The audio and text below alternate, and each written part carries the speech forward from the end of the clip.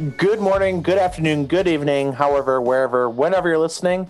This is the Root for Wisconsin Show, episode 25, coming at you from the Riverwood Gallery and Mean Your True Value Studio in De Pere, Wisconsin. I'm our host and producer, Big E, Eric Fisher, joined this week by the one and only Justin Daul.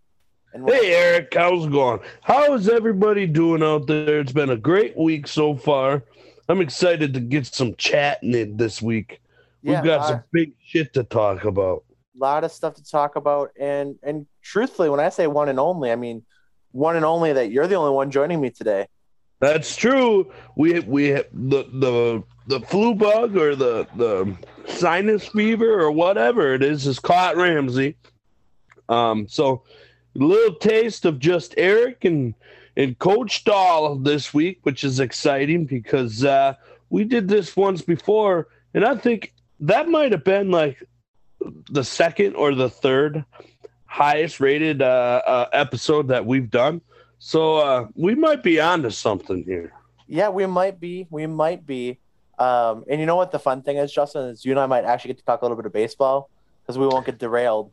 That's right. I am willing to venture into that world and talk a little baseball with you, but it is always fun to throw a little slander your way and about the baseball stuff. But I am a true baseball fan a little bit, but not at this point of the season. So you said the magic word. You said slander, which often means untrue, unfounded, inconspicuous, fake. So that's I'll take it because I know it's just that it's slander. Did you just look that up? Nah, man, I got a very wide vocabulary. Always have, always will. you have the Fisher's Dictionary? I do. You know, okay. It's something special. That is something to be appreciative of. I would say so. And actually, I would say I have the thesaurus, finding alternate and colorful words for different occasions instead of just using the bland diction that some people use. It might have been that edumacation you got. Yeah, that Gillette school system really all fired cylinders with that. So with that, we start the episode with what we always kind of mention here. So our partners over at Monkey Knife Fight, our friends over there, play the contest. I'm not going to lie to you, Justin. I'm a little bit of a cold streak at this point. I know a couple weeks ago I was riding hot. And, lately the Brewer bats have been turning around. So I've been kind of going bad on my strikeout predictions. So it hasn't been too great for yours truly. And it's always, the guys I don't expect to hit home runs, in the losing effort after 5 straight wins on Tuesday. It was Colton Wong leaving the yard twice. It was Tyrone Taylor leaving the yard twice. Yeah. I didn't see that coming. So I couldn't even play the home run derby properly. The home run derby contest they have on there. So yeah, a little bit of a cold streak, but we'll come back. And then our awesome friends over at Raise Energy, Rep Sports, code Root4, Root4, number 4. Get yourself some Raise Energy, power your life, join the Raise Rebellion. Good stuff over there. So with that, we kind of go from right into the positives. What we had rooted for this last week. That's sponsored by Fanatics. Fanatics Love On. And whether you're at the top of the world winning a championship or your team's in complete rebuild and a total dumpster fire, that is the Fanatics Love On. They have stores for all the teams out there. Like I said, 300 plus powered stores. Baseball, football, basketball, hockey, you name it. It's out there, and probably some more that I'm not even mentioning here. So 300 plus stores, Fanatics Love On. Justin, what did you root for this week? I rooted for, and this is for me to just go out there, nip this in the butt. And I know Ramsey was probably chomping at the bit to make me eat my words, but the Bucks sweeping the Heat, like, just did not see that coming. And not only that, but I think the average of win over the 4 games was like 20 points. And that's really saying something, considering game 1 was 2 points, I think. Yeah, they dominated the series. So just really happy about that. A little worried about the layoff that they're going to have. until their first game with the Nets in Brooklyn on Saturday. That's, you're talking about almost over a week of a layoff there. So we'll see how it goes. You could definitely tell that the Bucks' depth is going to have to play huge in this series. So yeah, that's what I rooted for. I thought the big three played well. They dominated the series. Just reaffirmed themselves as contenders. Yeah, and you mentioned having to have that depth.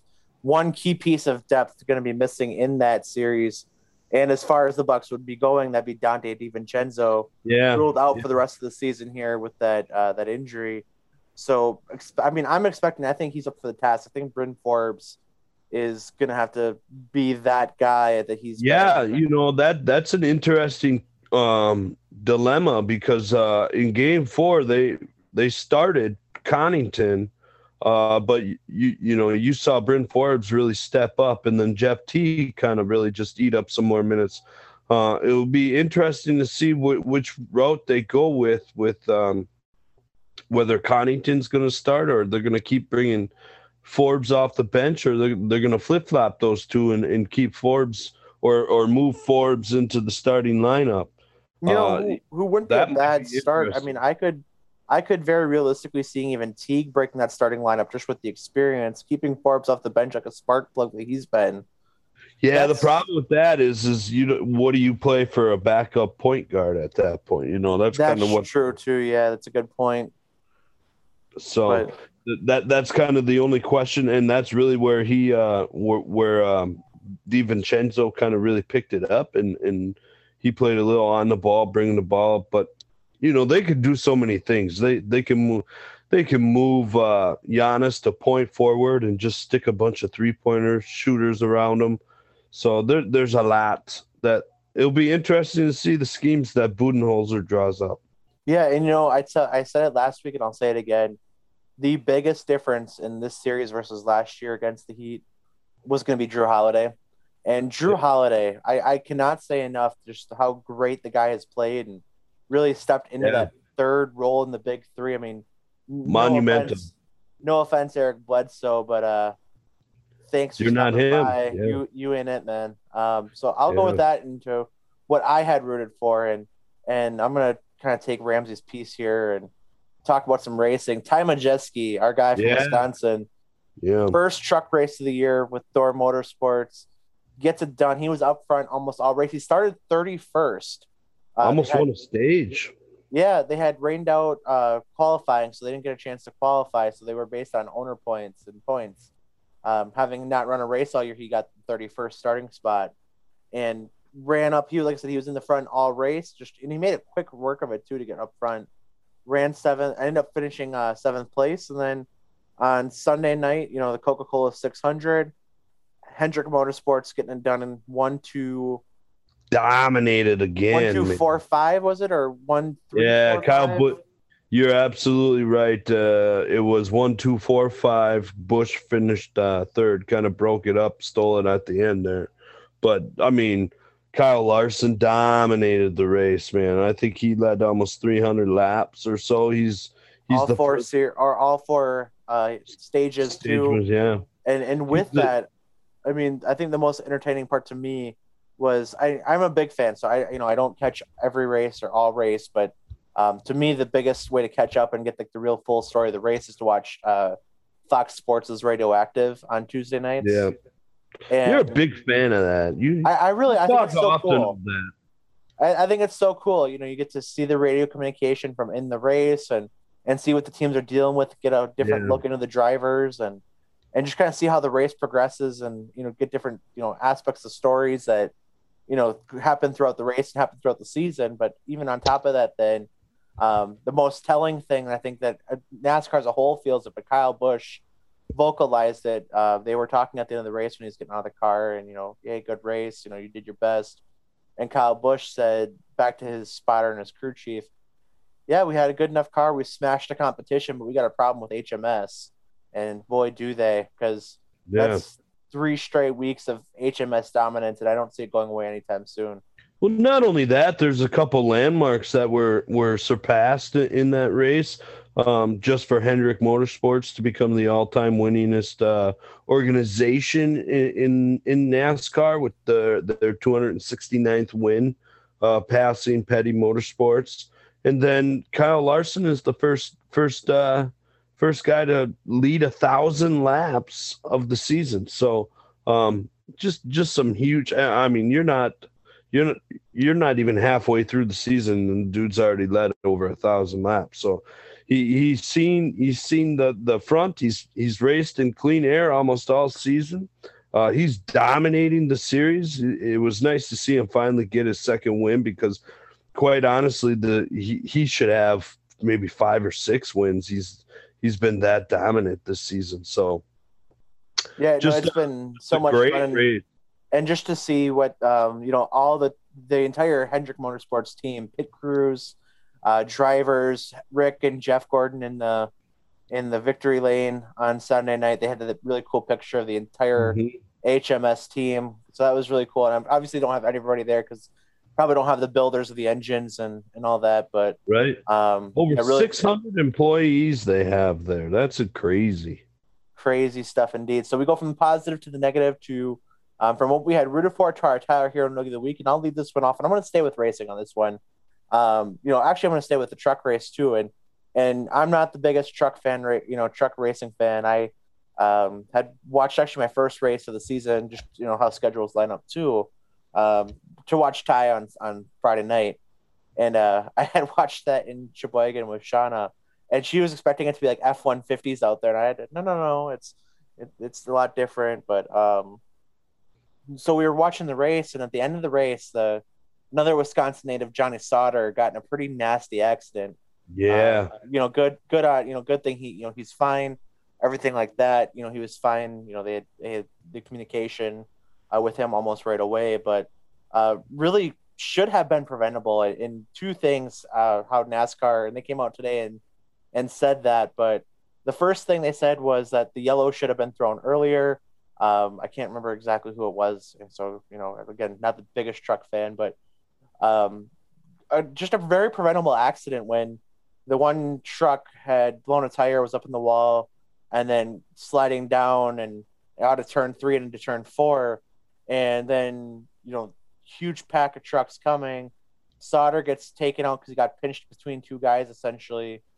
And the guy who was coming off with the blown tire and another racer he was going against and just kind of ran out of steam there, so got pinched, lost most of the side of his truck, and then NASCAR also taking fault for not responding out to him quick enough, and luckily he was okay, but could have been a really nasty scene, and quite frankly something that NASCAR was concerned about safety last weekend at Circuit of America. You've heard Joey Logano being very outspoken about safety of the series, and just to have another kind of, not necessarily a black eye, but another punch to the chops that probably could have been avoided in the first place, and then just did not follow it up properly either.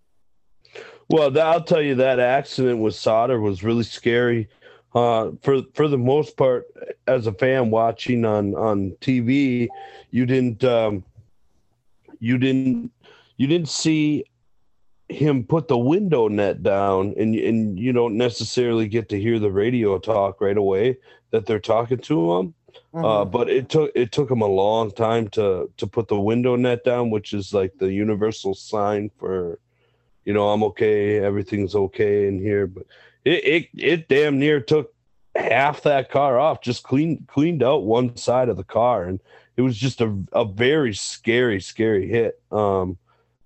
Almost head on straight into the back of I don't, just some guy that shouldn't even been out there, to be honest with you. But just, so that was probably the worst part of that race.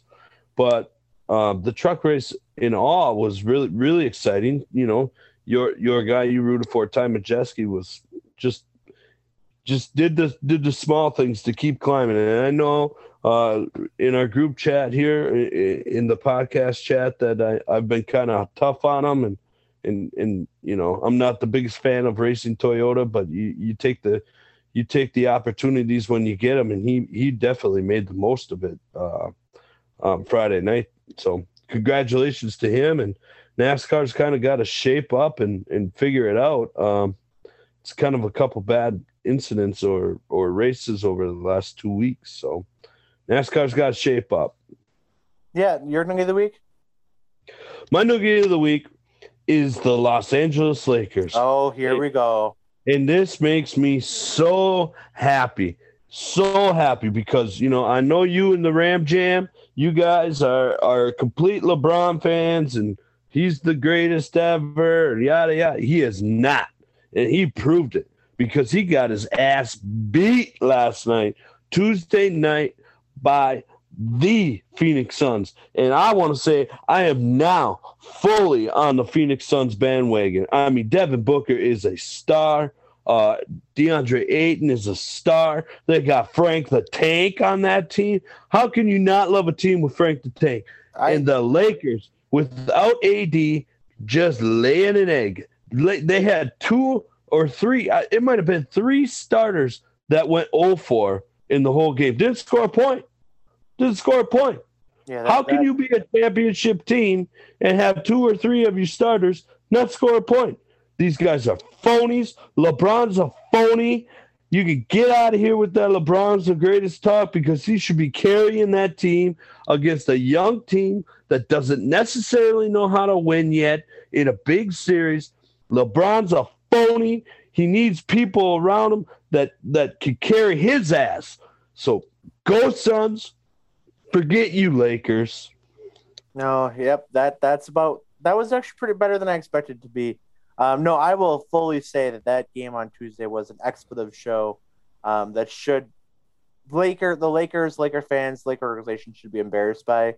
That said, I'm not sweating yet. You know, I got to see I hope, you know, AD's back game 6. Personally speaking, just because of how, you know, he's, you know, such a key part of that team. But you said it yourself, you know, 3 guys in the starting 5 go over, and you know, you can only do so much as one man. That said, LeBron's 14-0 in the opening round. Hopefully it's not a 14-1 type situation. I don't ever write him off because when his back's against the wall is where he's at his best. But I don't know if he's got the surrounding cast, and that's any team. But like, I'm not anti-Suns, by the way. This is just because I'm a LeBron fan. Man, I love Devin Booker. I love Frank the Tank. You know, Devin Booker is that guy. He is so exciting to watch. So with that guy can hit a shot from anywhere on that side of the on his side of the half court. I mean, he might even throw one up from half court. That guy can hit a shot from anywhere. You know, off the dribble, off the bounce or anything. I mean, that guy is a bona fide superstar. Yeah, he is awesome. I will not say a bad word about Devin Booker. He is exciting. He's got that in the gym range. Just you can't really point out a bad part of his game, and truthfully a great build considering when he came in. I mean, he was kind of supposed to be that, you know, that prolific scorer, and he had moments of it. You saw flashes of it, but yeah, this is just a whole different thing. So good for Devin Booker, but go Lakers. So with that, we go with our trip around the state of Wisconsin. We talked pretty extensively here about the Bucks already, but you know, we have a chance to kind of preview that series here a little bit. So do you want to get into that first, or do you want to go around the state before we get to that, Justin? Well, I think that's going to be a little bit longer, so we can dive into the Brewers, who are on a hot streak, or we could go into you said you were checking out a T-Rats game on Thursday nights. Yeah, by the time this is recorded, I'll already have been there, but Wisconsin Timber Rattlers do something cool the last 3 years now, or last 3 seasons, I should say. So because last year didn't have the season, but the last 3 seasons, a salute to Wisconsin in the most minor league baseball way possible. For those of you who don't know, minor league baseball is known for crazy promotions, crazy jerseys, crazy gear, everything like that. So for this weekend and this weekend only, the Wisconsin Timber Rattlers aren't going to be a team. They're going to be the Wisconsin Utter Tuggers. In homage to our dairy history, with it being June Dairy Month here. So they've got a really cool rendition of the mascot, and they've got, you know, blue and as their primary color. They'll have some cool different jerseys they do. They got some cool giveaways. I know Thursday night is going to be the Utter Tugger mascot bobblehead. That's what I'm going for. I think they have an Utter Tugger fanny pack they're doing on Sunday. They'll have Friday night fireworks. Saturday night, I think they have fireworks as well. A couple giveaways there. So yeah, a lot of cool Utter Tuggers gear going on. So if you get a chance, maybe make a appearance out there and Fox City Stadium in Appleton. Get to see Garrett Mitchell finally back on the roster. He spent some time out with injury. So Garrett Mitchell, number 1 prospect for the Brewers organization, number 1 draft pick last year. Just got engaged this weekend to softball player and TikTok star Haley Cruz. So good for him. Great week for him. Rooting for him this week too. So hell yeah, lots of stuff going on at the good old ballpark down in Appleton. That's shaping up to the major league team. Brewers have won 5 of their last 6. Kind of hot right now, yeah. Offense finally backing up the pitching a little bit here. Even in the loss on Tuesday, that was a 10-7 loss. I mean, a boring football game, but hell of a baseball game. Heck really yeah! Get you upset about that? And there were a lot of home runs in that game, weren't there? Like 5. I believe 4 guys, if I'm not mistaken, it was either 3 or 4 guys had 2 home runs in that game. 2 home runs each. Yeah, right. Colton Wong and Tyrone Taylor for the Brewers each left the yard twice. If I'm not mistaken, I think Jonathan Scope, former Brewer, and I can't remember the other cat from the Tigers. Yeah, that son of a gun. He really got hot during that Brewers series. He homered in both games, I think, didn't he? I believe so, yeah. But good. So I mean, they split the series against the Tigers, which less than ideal because they're one of the worst teams in the league. But just came off a sweep of the Nationals, and nice little 3-game set out in Washington. Yep. And then a win to cap off the Padres series that they had split 2-2. Doing some damage against the Padres. I think they had gone 6-2 in that 4-game set each on each home field. So, or 5-2, I believe. But either way, doing some work out against the team dominating the NL West. Yeah, I'll tell you that NL Central is shaping up to that. It could be a damn good race all the way through from now until October. That's shaping up a 3-team race, and the really hot teams, man. Just the only downside of that is just the fact that the Brewers had the offense to back up their pitching all season. I think they'd be running away with the Central, wouldn't even be close. But man, 3 of the best pitchers in baseball, 3 of the best starting pitchers in baseball, 2 of the best arms at the end of the bullpen. We'll have to see if we can get Matt back on around the time of the All-Star break. Yeah, Fox and Brewers catch up, potential moves towards the deadline, things like that, and kind of evaluate. I've got one question now. I was paying a little bit of attention to our local sports radio show today on the way home from work. Now there's talk again of sending Keston Hira down to the minors. Do you think that's going to happen, Eric? I mean, he was raking down in the minors. He started off, he was batting .438 in the minors, and he comes up and he's like 0 for 20 or 1 for 21 or something like that. Yeah. So I'm not quite sure, Justin, because we know he can hit. He's hit at every level except this one, and even he's shown flashes of being such a good hitter. Honestly, it might be a mental thing here because we know he can hit. He was tearing the cover off the ball in Nashville. So I really don't know what to say, if it's just a mental thing or he's trying to press too much or what the deal is. It really kind of draws your question when we were talking to Matt was earlier in this in the season was this switch to first base really going to kind of screw him up?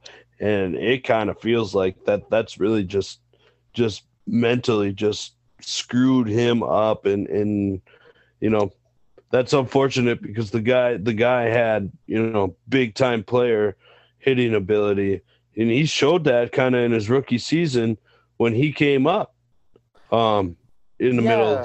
And that's the weird thing is the only thing I can think of though is where do you go as with the infield then? I mean, you're not going to start Daniel Vogelbach every game. Travis Shaw's either going to have to play second or third or first. He's not exactly. I mean, he's hitting 200 or just under 200 right now, which I mean, he's got pop, but it's not that average, and we knew that coming in. We knew what kind of expect, but hoping for a little bit better average. But with this Willie Adames trade that makes Luis Urias, you can kind of move him around if you need to. Considering he really just needed a change of scenery. Willie Adames, I was kind of skeptical of trading for him at the time when they did.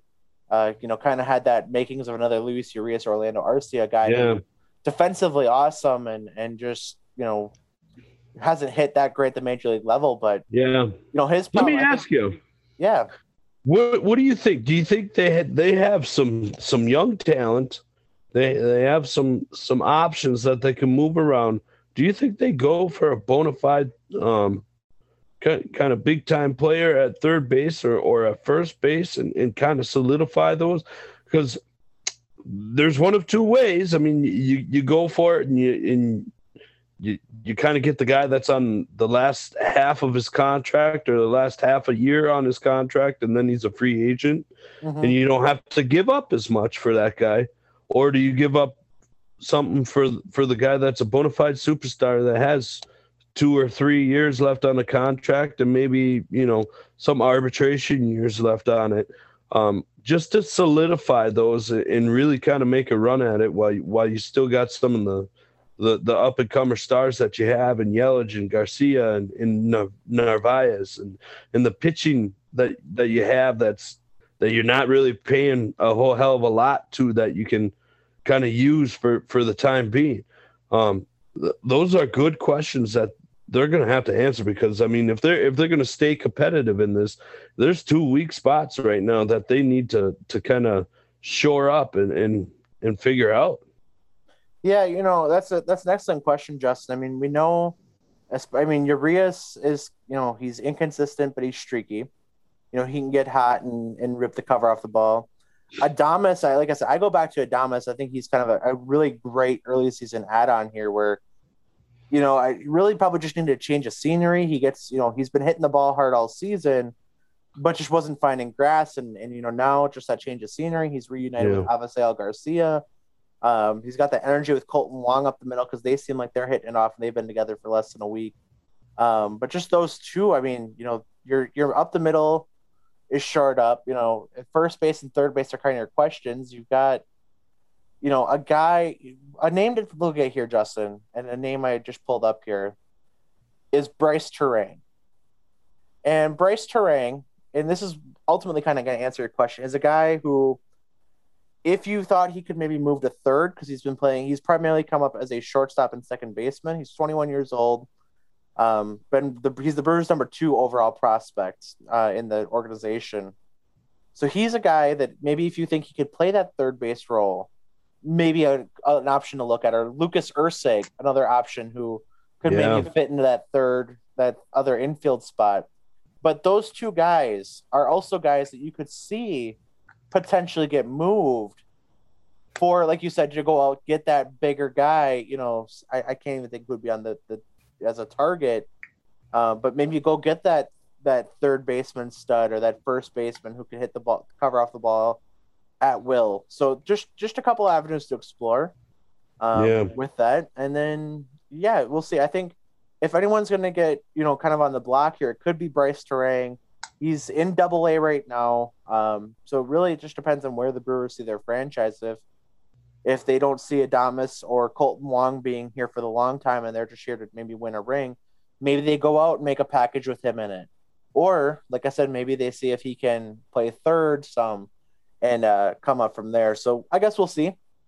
But that's the name that I would probably focus on is Bryce Terang. That really, the one question out of everything you just said, that really transitions into what you're going to ask is, what the hell do you do with Hira now? They say his arm is too weak for third. It was too weak for second. He mentally can't get it figured out at first base with the bat.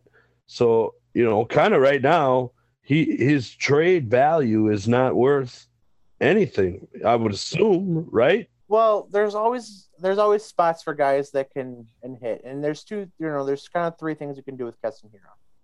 Option 1 is you can look at kind of doing what they actually did with Corbin Burns in 2019 when he had his struggles, and And Corbin Burns is, one of, bona fide, Cy Young candidate, this year and last year, where they had sent him down to the minors and just said, "You're down here the rest of the year, figure it out."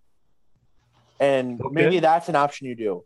Maybe, there's always guys, if you wanted to look at a trade, to maybe like an American League team where it can maybe just DH for a team that's short on a guy, put him as part of a trade package too, and see if maybe he's a guy who, like, Adames, just needs that change of scenery.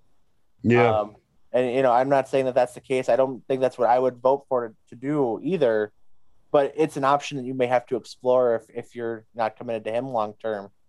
The third thing is just kind of maybe leave him go and kind of let his bat figure itself out. Like I said, I think he's trying to press too much and just try to show everybody hey, at the minor leagues fixed me, and we know he can hit. I don't have I'm not the manager. I don't have to fill out that roster card every day, and I don't have to answer for that as an answer as a decision either. So I really don't know what to do with that, but that's kind of what I see as options right now is maybe say, hey, you're down here till at the very least September, maybe as a call up, like a late season call up, and just kind of go the Corbin Burns route.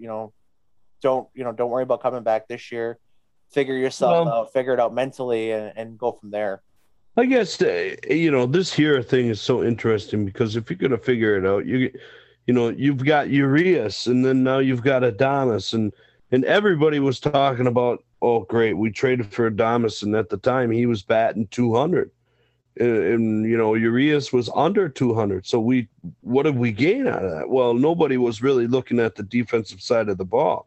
Urias had 9 errors or something like that at the time, Right. and that's really shaped up.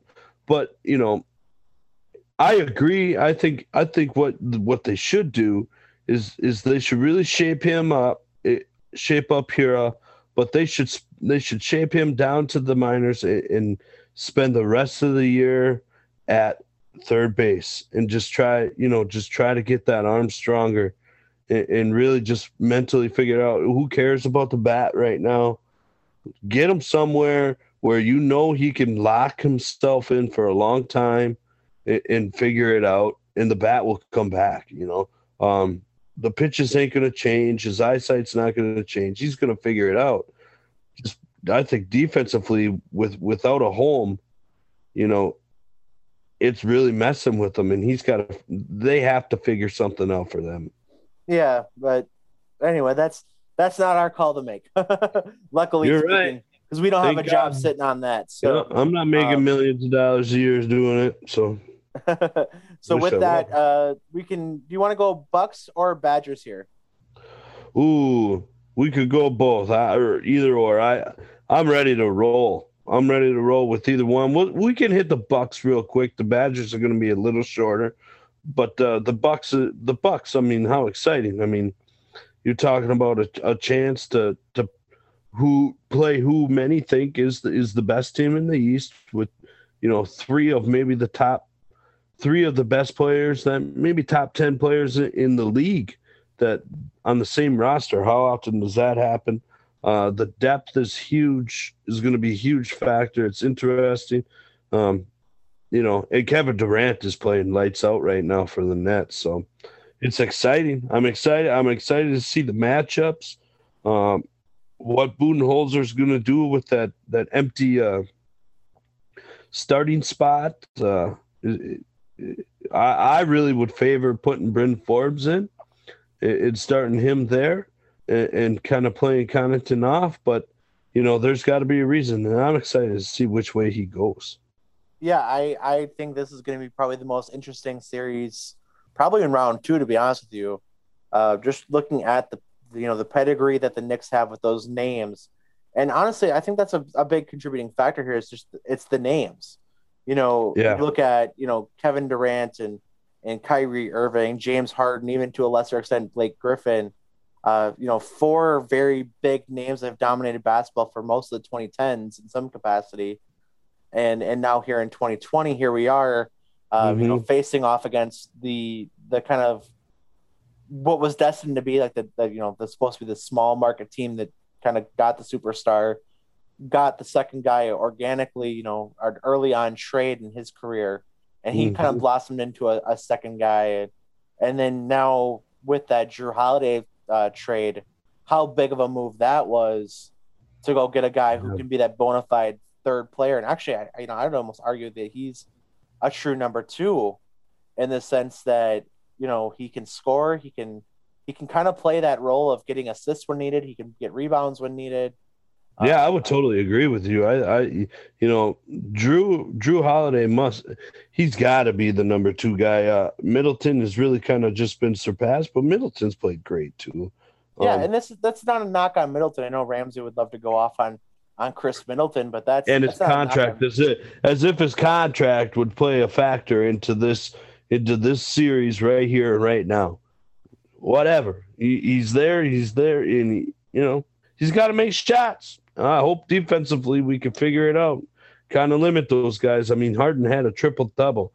I mean, each one of those guys are a walking triple-double. So it's a scary series, but if you could shut them down or just figure it out, man, they have a shot. They have a shot at it, and I don't think there's a team beyond the Nets that really scares the Bucks, that they can't make the finals.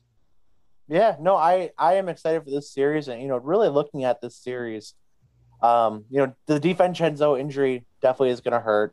I'm not necessarily interested. I mean, I know that the offense will be there in some capacity.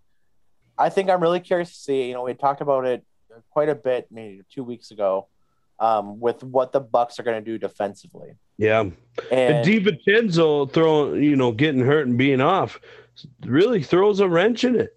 Because at one point we were talking about, well, maybe you play DiVincenzo on Kyrie and match up a little better, or you play DiVincenzo on Harden. So not having DiVincenzo really hurts. But is Connaughton a defensive star that you could say the same thing? Who knows? I don't know that you can answer that question. No, we can't answer it till Saturday. But I tell you what, I am more and more of a believer in what I had said 2 weeks ago, and Drew Holiday needs to be on Kyrie Irving. I agree. Yeah. I really can't see a way around that. I mean, obviously Giannis is going to match up on KD. That's just kind of the way that has to be there. I think Chris Middleton actually probably would match up pretty well defensively on James Harden. Yeah. I'm not saying that that's the go-to, choice. I think DiVincenzo probably could have been that guy on Harden, or you wouldn't be as necessarily terrified of a switch if Harden and Kyrie are coming up the floor, and once it's a pick or something like that. It'll be interesting to see as to if it is Connaughton or if it is Bryn Forbes, or maybe just as a true rotation of not like necessarily in every other minute, but just kind of going truly splitting that role. In that 50-50 kind of capacity, and seeing how Jeff Teague fits in there too. Yep. So, a lot of answers to see in how Budenholzer rolls here, but I guess we'll see on Saturday. That's what they play the game for. So obviously the sexy matchup through it is, it's going to be KD versus Giannis, right? And Giannis is going to have to hit some shots. And I'm not talking about shots from 2 feet. I'm not talking about free throws. I'm talking about shots. They're going to let him shoot the deep ball, and Giannis is going to have to hit those shots to open up that lane for his teammates. If Giannis hits shots from 18 to 23 feet, the Bucks are going to win the series. If Giannis goes cold and doesn't deliver in the moment, going to be a long series for our Bucks. Yeah, no, absolutely. And all we can do is sit here and see what happens, and have plenty to talk about over the weekend, and stay tuned to our Facebook page for our takes on that each day as that kind of goes on here. But with that, I guess we can go into the Badgers here, because pretty big weekend or last couple of days for the Badgers now that the dead period's off. We can start with the transfer. I'm gonna guess that's pronounced Shea. I looked at the running back. So the Badgers land a 4-star recruit out of Clemson, or transfer from Clemson. I believe it's Shea McClure. I don't want to murder his name too bad. Or Shea Malusi. I'm guessing that's how that's pronounced. Shea Malusi. transferring to Wisconsin, and former 4-star recruit. I've watched some of his highlight tapes, and they're just that highlights, but a lot to be excited about with him coming into Wisconsin. Oh, I mean, you're talking about a guy that's transferring from, perennial powerhouse in Clemson.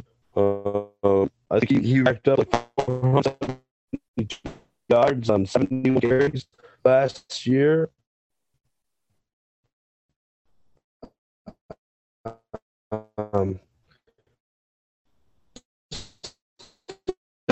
Huge get. He's a 4-star kid coming out of high school. He was an Army.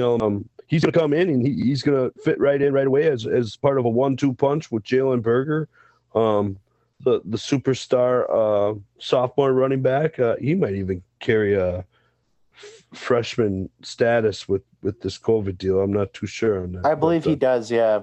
No, so just a kind of a pro comp here, not of his high school recruiting profile. As a high schooler, was recruited as a 4th and 7th round draft pick, compared to Jay Ajayi. Good build with room to add 10 to 15 pounds, wide shoulders, great vision, patience, and balance. Adept at a one-cut, getting up the field, explosive through the hole, changes direction at high rate of speed, comfortable between the tackles, runs with low pad level, sets up blocks nicely, pass-catching threat, tough to tackle at the second level, excellent jump cut. Has to show he can get the edge and pick up tough yards to move chains. Adding strength in the upper body is important. Fine-tuning receiving skills increases impact. Multi-year contributor at our high-level Power 5 program, 3rd-day NFL draft pick. So that's out of high school. So really, that's see what he can build on that, or how he's built on that, especially being behind Travis Etienne for so long. 5'11", 200 pounds, just has a little quick shift. There's some and these guys are going to play together for a couple of years now, that are going to kind of connect the dots between maybe a Ball and James White duo, which is awesome. If we could duplicate that with our new running backs coach, it's exciting stuff. So just a big get. It's just, the recruiting situation for the Badgers, and this is one of my favorite topics every year, is I follow this, religiously. The recruiting situation for the Badgers this year was just starting off to a slow start. No, they're getting a bunch of recruits to come on here in early June. It's kind of their strategy to get them here and get them around the lake when it's real nice out. Just a beautiful area to sell yourself. So we'll see if it really picks up. But this is a great start to the month of June for Badger recruiting. This guy's going to come in and play some big minutes for the Badgers. Yeah, and then you look at the other big story that broke today was Chris McIntosh named Badgers' new athletic director. Huge, just a huge deal. He's a homegrown. He was clearly Barry Alvarez's pick. He's been the deputy director. Do you know how long he's been the deputy director, Eric? He has been the deputy athletic director since 2017. Okay, so he's been there for a while, 4 years, and this was clearly Barry Alvarez's handpicked guy. They did a national search, but I don't know how far they went into it because, but I can't remember when Barry announced that he was retiring. That had to be the volleyball national championships. So that maybe 2 months ago. So, 2 months is for a national search to kind of figure it out is kind of short time. And, maybe they felt like they had the right guy because this just happened in Northwestern. They had a guy bounce out like 5 or 7 days after they hired the guy as their athletic director or president or something. So they had the homegrown guy and they just went with him. And, if it doesn't work out, it doesn't work out. But, the guy's got a great platform to bounce off of with what Barry built here. The one thing, fans are always going to cry for athletically for Wisconsin is that we need to get that baseball team back for the Badgers, and if he accomplishes that, he'll be he'll be in the record books for a long time to bring back the old baseball team for the Badgers. Well, it's definitely an uphill battle. I mean, the Big Ten is, actually had a pretty good uh, build of baseball teams going on right now. I believe 3 teams made to the NCAA tournament for baseball. But just can't say enough about Chris McIntosh. Some of the quotes came out today when he was announced. The athletic director Barry Alvarez had said, "I've known, quote, I've known Mac since he was a teenager when he joined our football program. I'm extremely proud of what he has accomplished in his life. He epitomizes the transformational power of the student athlete experience at Wisconsin. He loves the Badgers and will put everything he has into building the foundation that has been established in our department." UW Chancellor Rebecca Blank, Chris is a natural leader who loves the Badgers and cares about our student athletes. He's uniquely positioned to continue our proud traditions of success on and off the field and doing things the right way. Chris will build upon those traditions and has a strong vision for leading the program during a time of change in college athletics. And then even Ohio State Athletic Director Gene Smith. Chris is an excellent hire and uniquely prepared to lead the University of Wisconsin Athletic Department. He has the highest of integrity, knows the culture of Badger athletics, and is respected by his peers in the Big Ten Conference, and will bring the former student athlete experience to his leadership style, which I feel is invaluable. So excellent, high praise for a guy who I think we had mentioned, how he was probably the guy who should have been named from day one.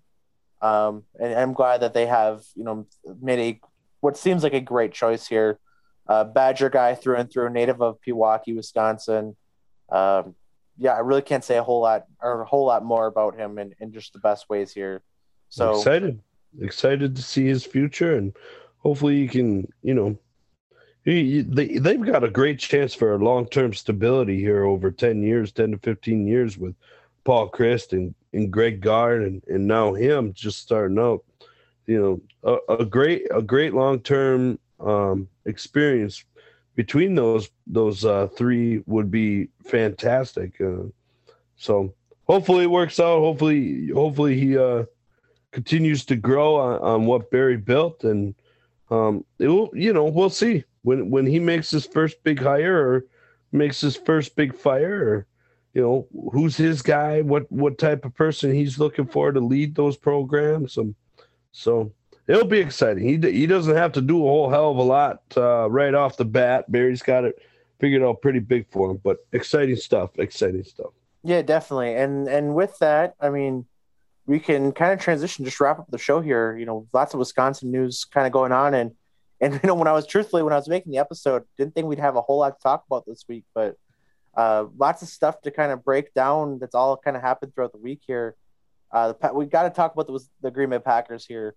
A couple things have come out, nothing really pertaining to the Rodgers drama, but just in terms of, actually, I should say that we're officially at June 2nd at the time of recording here, which means that if the Packers were to move Rodgers, which has been reiterated by Gutekunst earlier this week, that it's not going to happen. Yeah. But as of today, officially, it would be, quite significant savings in terms of that salary cap. So, if it's going to happen, which I don't believe that it would. I think I said this last week when we were talking with Mason. Have no reason to believe that it wouldn't happen now that the draft has passed.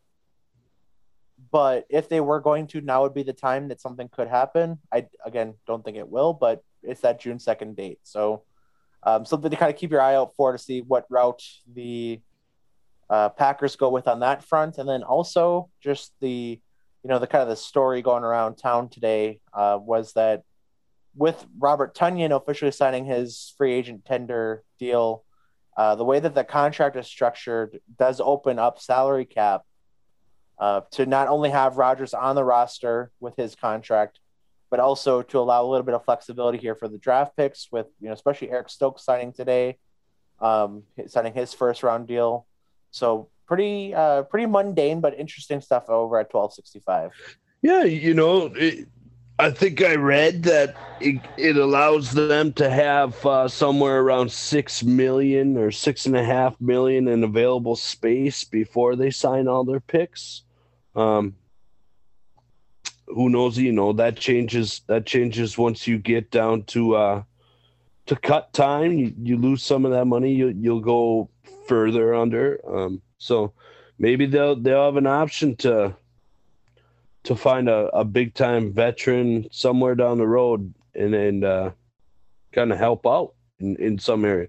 One spot, maybe they need a veteran offensive lineman. Maybe they can kind of look at the Julio trade, or they can look at some of the guys that are going to inevitably get cut. There's going to be some big names on the waiver wire before the season actually really starts. So it'll be interesting. It's exciting. Yeah, I'm still not sold on the Julio route. I really don't think that's the way to go. I think that the receiving core is deep enough the way it is. But what I would probably look at, something that I thought they would address more heavily in the draft, but something that you can, certainly if you can get a veteran here at this position, would be that inside linebacker position. Yeah, don't disagree. Could be a defensive lineman to play opposite Kenny Clark. There's a couple spots that they could, potentially invest in on a 1-year deal, 1-year term, and kind of get to a good spot entering next year. And when they agreed that the cap wasn't going to go no higher than $208 million or something like that. So, right. Kind of they might have a shot at that kind of stuff. So hopefully, signing Tunyon was big, There's a cut, you look at the roster, there's a couple bigger name guys that could potentially get cut that aren't, you look at a guy like Jay Sternberger when it's, his time could come up, and he hasn't really flashed, and they've got some exciting guys at tight end and offensive linemen. So that, that's a talk for another episode, but that's exciting stuff. They might have the availability to go chase a veteran. Yeah, no, and like I said, time will tell with that too. Something we really didn't get to talk about a whole lot, just the three of us. We were talking mostly with Mason and getting his opinion, and really I'm not going to add too much more to it, but just with the Aaron Rodgers, Kenny Mayne discussion, as more and more time kind of goes on here, I'm more and more confident in the situation, if that makes sense. Like, I think things can be / will be resolved to at least a happy enough ending to have the MVP back in town here and going at full strength, and at the very least run it back one more time here for 2021. I think what it really comes down to, as Mason had made a pretty good point of, is just that how, having that say in how the story ends. And I really think that's a big part of it. Green Bay really has not as much motivation to trade him, or really, he's going to be disgruntled. But, as Mason said so well last week, he's a guy who drives in and goes up and down Lombardy and looks to his right coming into town and, sees the Titletown district, sees the new arena, and, well, we're running this business to be a business. Why aren't we investing in the team, investing in the players who've made this legacy? And I Mason basically said everything I would say last week. I didn't talk to him about it before. Yeah. Smart kid, smart guy. That's what I'm going to say. Well, that topic you could talk about for a half hour on that. We're obviously not going to touch. There are some things I agree with that, and there are some things that I kind of disagree on that. But maybe for another day. We'll save that for a rainy day. Yeah, so I guess we can kind of wrap up here and cut it off here. So I'll ask you the question, Justin, with the way we always finish the episode with: what are you rooting for this weekend? Eric, I am gonna shock you. Okay, I'm. You told me about this before we started recording, and I am really excited for what you're gonna go with here. I am gonna bona fidely shock you. I don't even know if that's even a goddamn word, but I'm shocking myself. Okay, I'm waiting for it.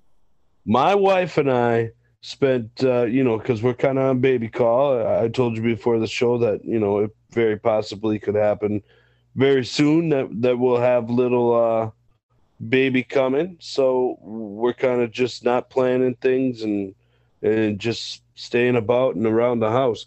So we spent the whole weekend pretty much watching women's college softball. And I Okay. tell you, it was electric. It was awesome. And, just seeing the different types of pitches that those young ladies can throw, and they're whipping that ball in there 70 miles an hour, and it's insane. Um, Mm-hmm. some great contacts, some great players, some great plays. The speed of the game is electric. It's fun to watch. Um, my wife was a softball player, so she really dives into it, loves it. And, anything that you could share with your wife is fun. But, also the sub regionals for college baseball start this weekend. Right.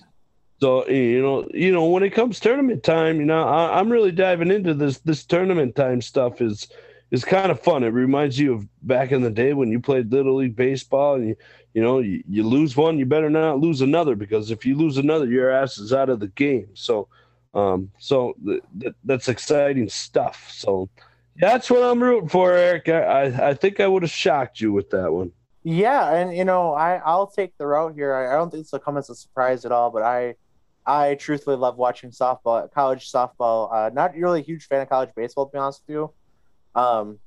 Personally, just because I have a really hard time watching it, just because it's such a different game from what you see in minor league baseball and pro baseball. Where I mean, with a few exceptions, for the It's a most little part, watered down, yeah. for the most part, most of the main guys, because there is the alternate to, college, they go pro right away out of high school. And you usually get like a good, probably 50-50, 60-40 split of who, you got Vanderbilt, with their pitching, and Jack Leiter. They're probably going to have two of the first three pitchers off the board, and the baseball side, but you don't usually have that a whole lot. You usually have a couple college stars and a lot of high school picks coming off the board in the first round of the draft, and then your depth guys are those college guys who had good college careers, but maybe they chose the education route. Nothing wrong with that, but or maybe they wanted to see if they could improve their draft stock and had been like a 15th pick out of high school, and think they can maybe be a third or fourth round guy and after college. So Hmm. I found it hard to root for. I'm going to ask you though, just with college softball, if you found a team that you're rooting for, or Yeah, just kind of enjoying the whole thing. I've got a team that really is kind of, I've jumped on their bandwagon. Oklahoma State, the Cowgirls.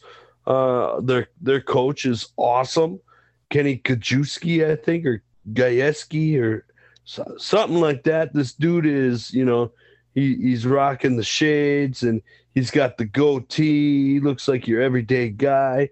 He's out there just barking at the umpires. If it's a bad call, they're blocking the plate or anything. This guy is the real deal. They've got a great team. Some players that can really bomb the ball out of the park.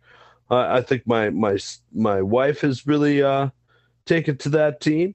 But there's a couple underdog teams in there that are interesting. Georgia and Florida State. Florida State, I believe, was the 10 seed, and then Georgia or James Madison. There's two unranked teams that made it to the series. James Madison, obviously, from the Colonial Athletic Association, is quite the underdog. They went into Missouri and took out Missouri. So yeah, just a couple teams. You've got the regular teams there. UCLA is a powerhouse. Arizona's a powerhouse. Oklahoma's a powerhouse. Alabama's a powerhouse. So you follow those teams. Those teams are the ones that are more than likely to make it to the final series. But you can't help yourself but root for James Madison or Georgia or Oklahoma State. So Yeah, Starts tomorrow. It does, and normally I'd agree with you, Justin, and I'm sure any listeners who are just amazed that we're still talking about college softball. I have always had an affinity for Pac-12 soccer or softball, excuse me. Yeah. I've just been. I mean, I think they do it the best out there. I've always, not just with Garrett Mitchell affiliation, but Oregon softball has always been really fun to watch. Washington was another team I really liked watching. Sis Bates was their shortstop, and she was incredible. So I will echo that. I'm surprised that you were watching it, I guess, in that sense, but I know I would give all the hype here for college softball. I'm going to take one of my kind of non-surprising routes, and I'm going to go with the Milwaukee Brewers. I'll be back in Milwaukee on Saturday, down with the significant other, Shauna. It's her birthday tomorrow, actually, on the 3rd. So happy birthday, Shauna. Happy birthday, Shauna. Happy to be celebrating with you in multiple ways here. So, but we'll be spending the weekend down there, and with her brother-in-law and her sister and her nephew. We'll be down in Milwaukee on Saturday, and then spending her birthday weekend with her family in Sheboygan on Monday or Sunday, excuse me. So a lot of fun stuff going on there. So really excited to be back at American Family Field. 3rd game on the young season already, Justin. I don't usually get to a whole lot of holy games, cow, but I'll be at my third Brewer game, and Thursday night will be my 4th Timber Rattler game this season. So making up for lost time with that the baseball front. That a boy. I've got one more shout out for you, Big E.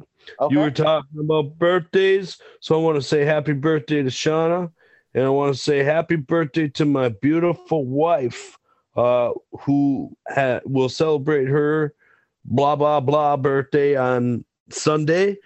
She will kill me if I say the actual age. Eric, you will learn that as you get deeper into your relationship, not to divulge that information. But we're kind of hoping that we might have a baby and a mama shared birthday. So we're thinking Sunday it could happen. So I'm really happy for her. She's playing it low key. She doesn't want anything. She doesn't want to do anything. She kind of just wants to chill and have people get out of her face and stop asking her questions now. So she's getting to the nitty gritty. So happy birthday to my beautiful wife. I love you. I hope the day is everything you want it to be. I'll echo that sentiment here for you, Justin. Happy birthday, Katie. Hope that you have a wonderful day and don't kill Justin over the weekend here. I'm going to be selfish here though, just with your child here. I'm going to root for I don't want Katie to be too much more miserable, because I know you said it's been a little bit rough here the last couple of weeks off sailing, but I'm gonna root for the original due date. I'm a big fan of the date that's that original due date. So I will let her know, and then when she listens to this episode, I'm sure she will chime in and probably want to ring you alive. Oh, and understandable. I believe it or not, contrary, never carried a baby, never will. So for her to be on her 3rd one, and in the way I can't imagine, but like I said, I'm rooting for that due date, because maybe instead of a Mrs. Daul birthday, it's a baby JJ and Eric shared birthday. Hey, you just ruined the baby's name. There were people still guessing. We've known it was JJ. Oh yeah, you're right. They gotta guess the actual JJ. Yeah. Okay, I'm sorry. I apologize, Eric. That's right.